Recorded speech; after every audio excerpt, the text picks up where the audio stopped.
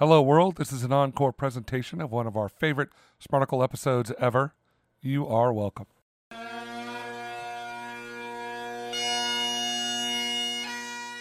Welcome to the Smarticle Podcast, where we take a good article and make it gooder.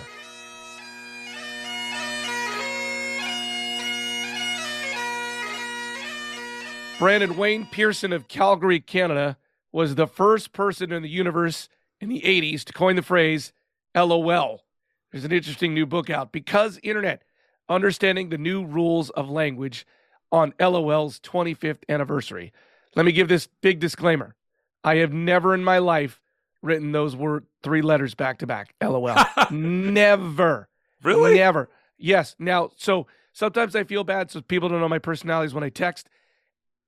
Once every 6 months, I'll write HA, H-A. But I never write LOL. This article really goes into the fact of LOL does not mean laugh out loud anymore. It means like a billion different things. Yeah, I find your intransigence around things like this fascinating.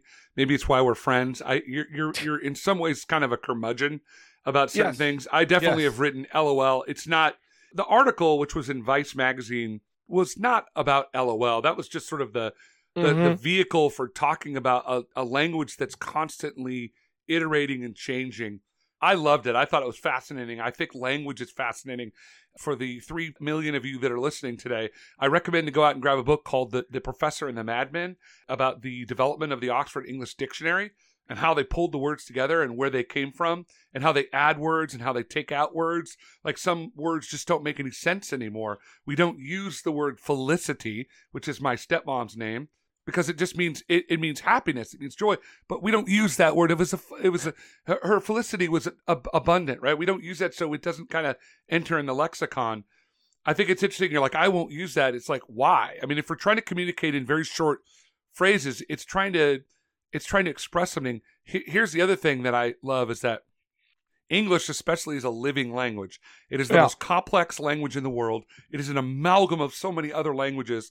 I worked with this colleague way back when I first started teaching. One of the worst people I've ever known in my life. She probably had her moments, but I didn't see any of them.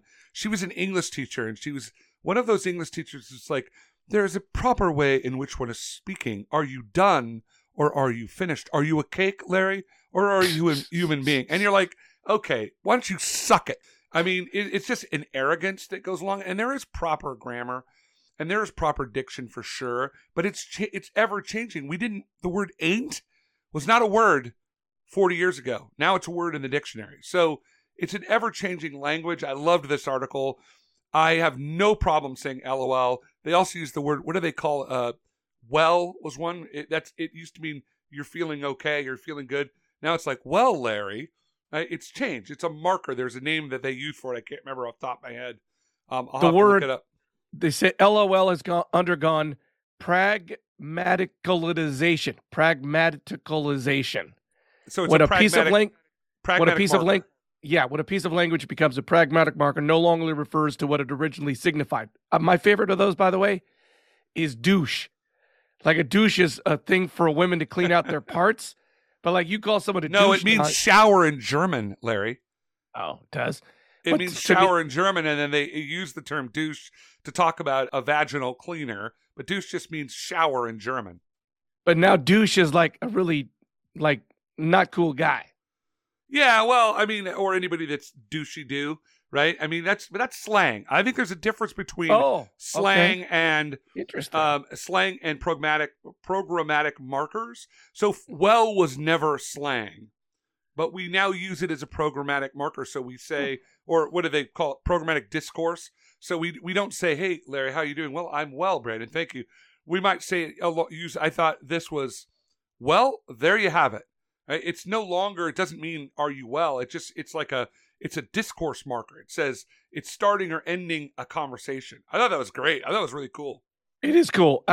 The one I do kind of agree with in the fact that, texting is so difficult. You don't get your communication point often across lots of times. And so adding an LOL just gives it a like, hey, that's a joke. I was joking there. If you didn't get it, I'm joking. Right. And I thought it was interesting because it started off as, it was the first time it was used in reference was 1989. And it started off as literally somebody was writing and said, and literally is another one of those words that's overused and it's moving into our language.